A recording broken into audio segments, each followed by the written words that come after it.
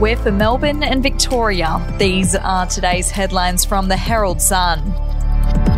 Russia's diplomat in Australia says the amassing of Russian troops on the border of Ukraine was not a threat of invasion, but a warning for the country to not count on support of the West for military adventurism. In a rare public address, Alexei Pavlovsky also denied Russia had any role in the shooting down of Malaysian Airlines flight MH13 in July 2014 and raised the prospects of a conspiracy involving Ukraine. If you would like to read more on that story today, you can take out a subscription to the Herald Sun at heraldsun.com.au or download the app at your app store. More than half of city traders aren't confident they'll survive the next 3 months, while just under 3/4 are experiencing intense distress. A recent survey of business sentiment by the City of Melbourne this month uncovered the true cost of the Omicron outbreak has had on the struggling CBD businesses. It comes as leading industry groups call on the government to implement another round of financial assistance to help supplement business cash flow. We'll be back after this.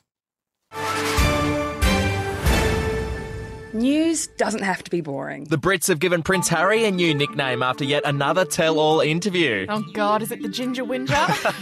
Let the team at news.com.au get you up to speed each day with their podcast, From the Newsroom. A couple were busted joining the Mile High Club. Well, I guess they can't play Virgin anymore. Politics, sport, red carpets, royals. Get all the goss in just a few minutes. Follow From the Newsroom wherever you get your podcast from. Just under half of Victorian primary students will have had their first COVID vaccine in time for the start of Term 1 as schools gear up for surveillance testing. Health Minister Martin Foley says Victoria had hopes of vaccinating every eligible child. And it's been revealed Australian consumers are subject to 116 privacy policies at any one time, a load that would take more than 30 hours to read through. Choice consumer data advocate Kate Bower said it was completely unacceptable that Australians have to read such lengthy privacy policies if they want to be able to fully understand how companies are using their personal data. Those are your headlines from the Herald Sun. For updates and breaking news throughout the day, take out a subscription at heraldsun.com.au. We'll have another update for you tomorrow.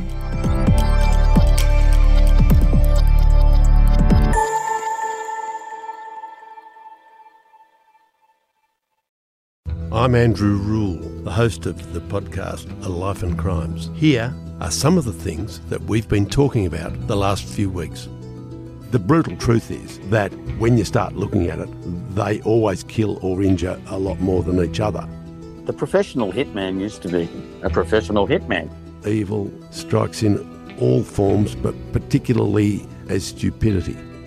Life and Crimes is available wherever you get your podcasts.